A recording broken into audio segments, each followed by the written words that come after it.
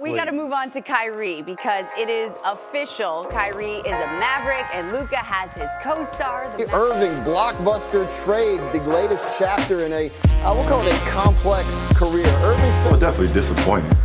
I can't sit here and say I'm not disappointed on not being able to land such a talent, but someone that I had great chemistry with and know I got great chemistry with. The blockbuster trade. On paper it gives us, scoring, a champion, an all-star.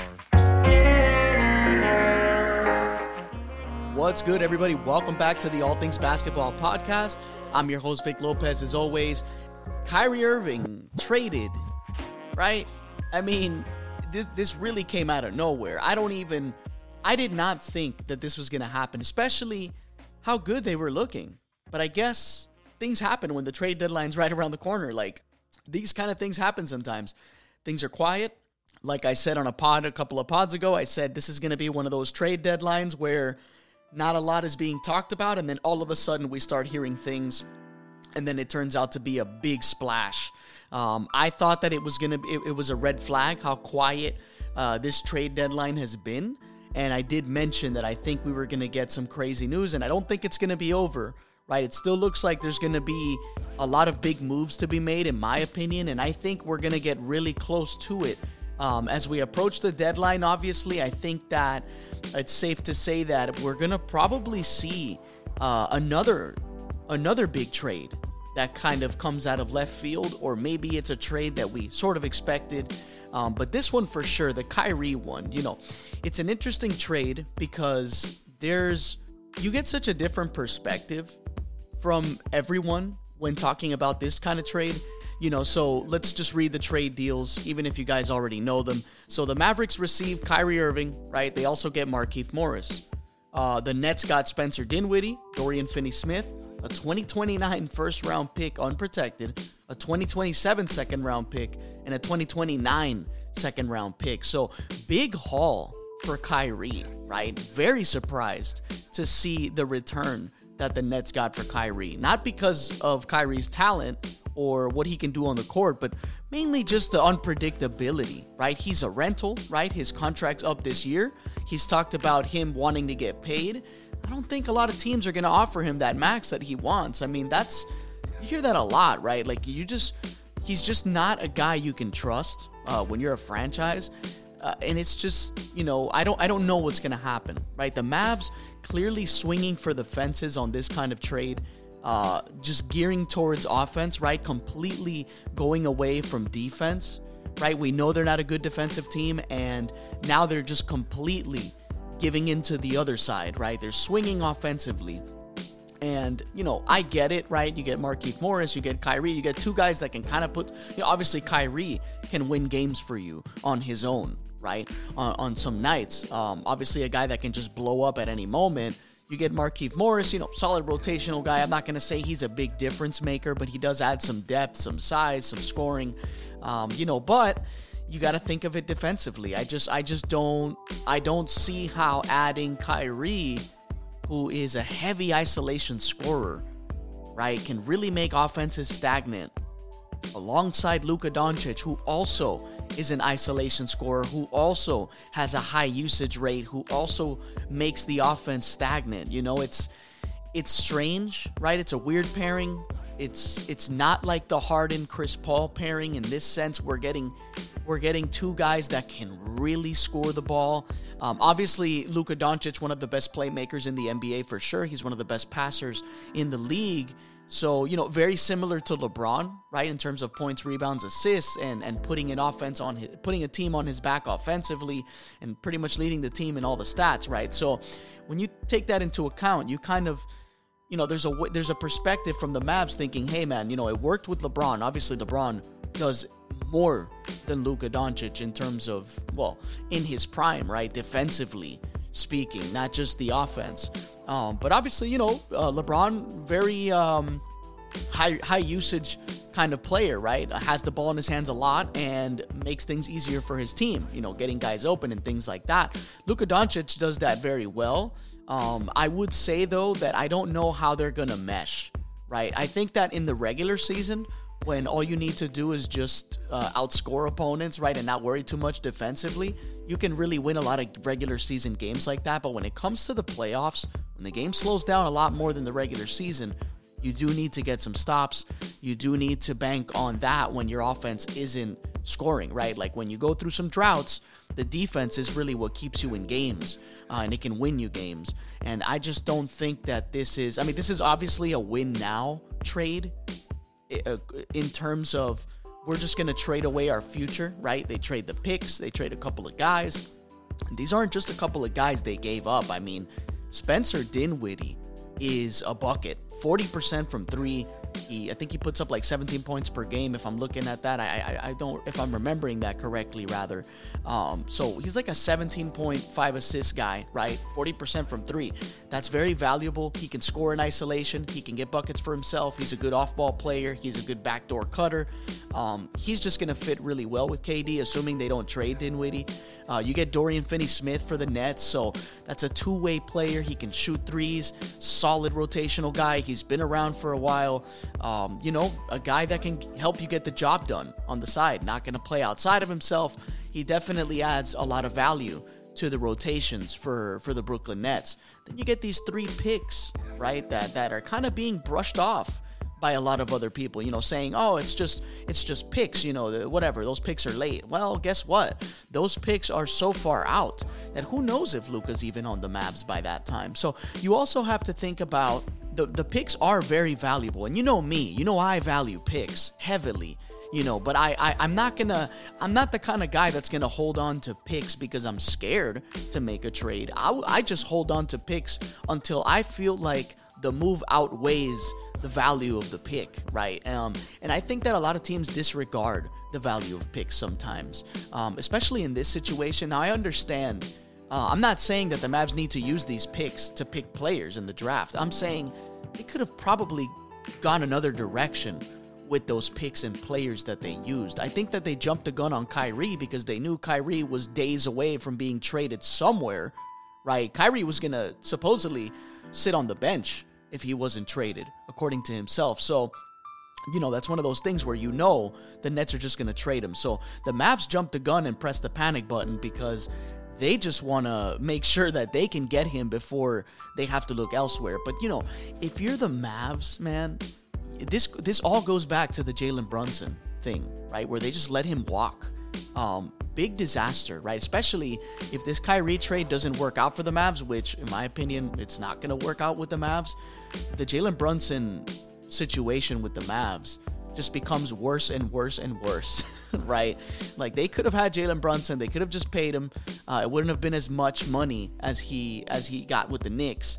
And so, you think to yourself, obviously that's hindsight, so you can't really just sit around and think about stuff like that. But, it's interesting to see this kind of trade.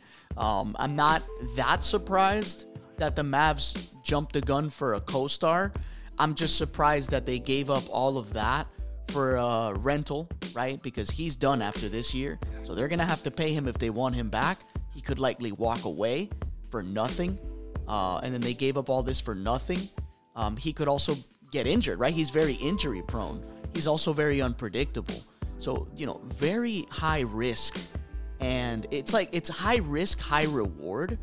But I would say extremely high risk, high reward in that sense. Like, I don't like this trade for the Mavs. I love the trade for the Nets.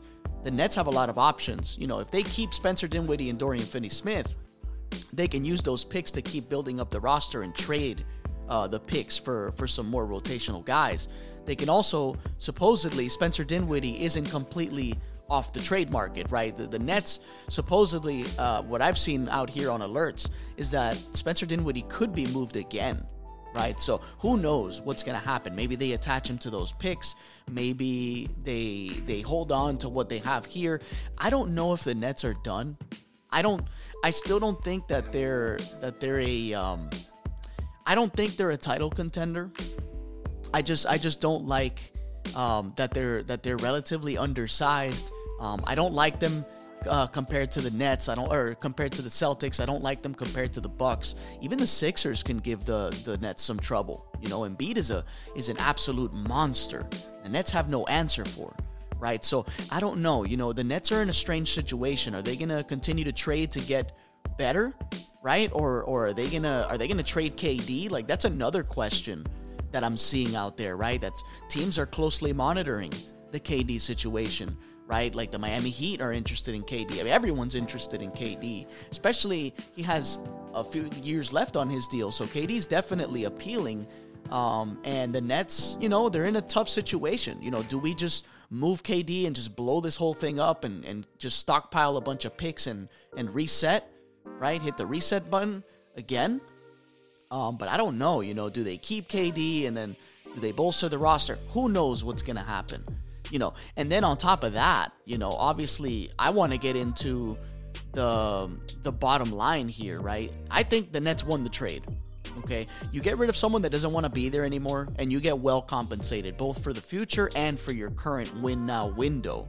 So I think the Nets won this trade. I do want to say, how does James Harden look now, right? With Kyrie finally getting traded, right? Like James Harden requested his trade. It's like he knew that just things were not looking good with the Nets, right? KD asked for a trade, Kyrie asked for a trade, and he got traded. So, it's really interesting how badly we looked at James Harden for that. And then now, to me, it kind of looks like James Harden was onto something, wanting to leave so early on while he was on the Nets. So I want to read the offers from the other teams that the Nets turned down. So this one is from the Phoenix Suns, where supposedly it was Chris Paul, it was Jay Crowder, and it was a first-round pick for Kyrie, which I think if you're in win-now mode, you can get Chris Paul and Jay Crowder, and you get a little future compensation with that first pick. I don't know how they didn't do that, right? Maybe they just don't believe in Chris Paul's health, right? We know he's been a shell of himself this season compared to the past. Obviously, he's much older. We know his durability hasn't been good. He just hasn't been sustainable in the postseason, getting injured in crucial moments. So they could have probably thought about that. Obviously, you have KD also. He's had a few injuries too. So it's a couple of risky moves to make. So, they declined that one. The Lakers offered Russell Westbrook and 2 first-round picks, right? Those 2 first-round picks that we constantly talk about. And obviously they turned that down. Now, to me, I think it's because the Nets are thinking, well, hey, we're in win-now mode. Don't think Russ and Ben Simmons on the same team with Nick Claxton is the best floor spacing for Kevin Durant. I mean, you're going to put him in a series again where guys are just not even defending Ben Simmons or Russ or Nick Claxton on the perimeter, and they're just going to hone in on KD and just clobber him again, right? It would just make him an easier player to defend if you surround him with non-shooters. So I understand that as well, right? Those 2 picks, very valuable for the Nets for sure, those 2 first-round picks from the Lakers, but for sure it doesn't help them in terms of win now. So they declined that one. So that was interesting, right? Like the Suns, the Clippers offered, the package was Luke Kennard, Terrence Mann, 1 future first-round pick, and 2 first-round pick swaps, which, not bad, but the pick swaps, the Clippers are going to be good, right? How good are the picks going to be if they do want to end up swapping with them? I don't know.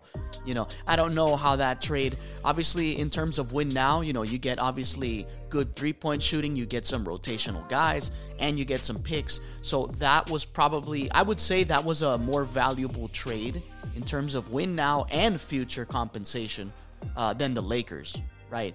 The win now piece with Russ, it wouldn't make sense. The spacing would be awful. You do get a couple of picks, but that's about it, right? The Nets wanted Max Christie, they wanted Austin Reeves, so they wanted more, right? And the Lakers just weren't willing to do all that. Again, for Kyrie, who you don't even know if what's gonna happen with Kyrie, right? And you don't even know if you're even with Kyrie, even if the Lakers did land Kyrie, were they going to be better than a lot of other teams? I don't know. I don't think so. Obviously, offensively, it's a big scoring punch. It's a big help. But defensively, Kyrie's not defending anybody, and I know that the team's been better defensively, the Lakers have, but I just don't see how, yes, Kyrie improves the offense by a lot, right? I'm not going to say that it's not a big help, and it doesn't push their hopes in terms of being more relevant, right? Being more of a threat in the Western Conference, but I don't know, man.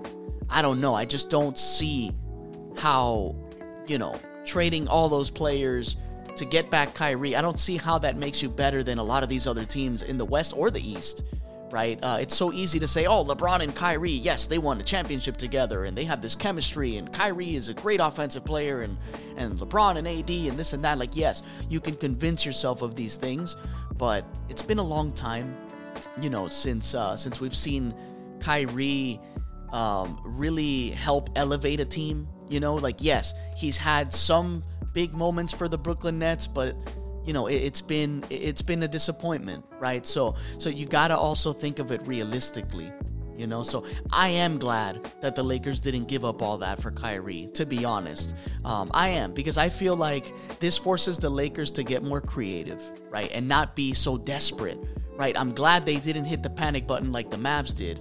You're gonna see the Mavs are gonna end up regretting doing all that, in my opinion. I really do. I think they're going to regret this move. Unless the Mavs keep making some moves, I don't know what's going to happen. Do they trade Christian Wood? That seems like the only other valuable piece on this team, if any other picks are available for them to trade. And I don't know. Christian Wood's pretty damn solid for these guys, right? He's been one of the best players on this team for the Mavericks. So, if they trade him, certainly they can probably get a couple of role guys. They're not in the market to be trading for picks. They're just trying to bolster this roster to win now. So without getting too distracted about that, I would say this about this whole situation with Kyrie. It's not something I wanted to dive too much into, but I do want to say this. Where does Kyrie go from here if it doesn't work, right? If this whole thing with the Mavs doesn't work, where is he going to go? Does he end up reuniting with LeBron on the Lakers for that last year with LeBron? Does Kyrie end up re-signing with the Mavs? That's, there's a lot of questions that are going to be coming because of that. But anyways, I want to talk about, just quickly, not going to really dive too deep into this, tonight's game against the Oklahoma City Thunder, right? The Lakers and OKC. It's going to be on TNT, obviously. It's at Oklahoma, and Oklahoma City's been a great defensive team since January. I think, will LeBron get his 36 points to break the record tonight? I'm going to say no. Okay, I'm going to think that OKC is just going to get the ball out of his hands as much as possible. I think that they don't want to be the team that has the record broken on them, right? And I do respect OKC's ability to defend when they're very focused. I think LeBron is going to drop about 25 to 27 points tonight, and he's going to end up breaking the record Thursday night against the Bucks. I think that it's just a bigger story to do it at home in LA, right? Passing obviously Kareem, which is insane. I just want to say this for anyone listening, this will be my last thing about this. LeBron is about to pass this scoring record that was set by Kareem so long ago by only shooting 2-pointers. Just let that sink in. I was explaining that to a friend of mine that doesn't even watch basketball. He was saying, I keep hearing about this LeBron Kareem thing. He didn't really know even what was going on.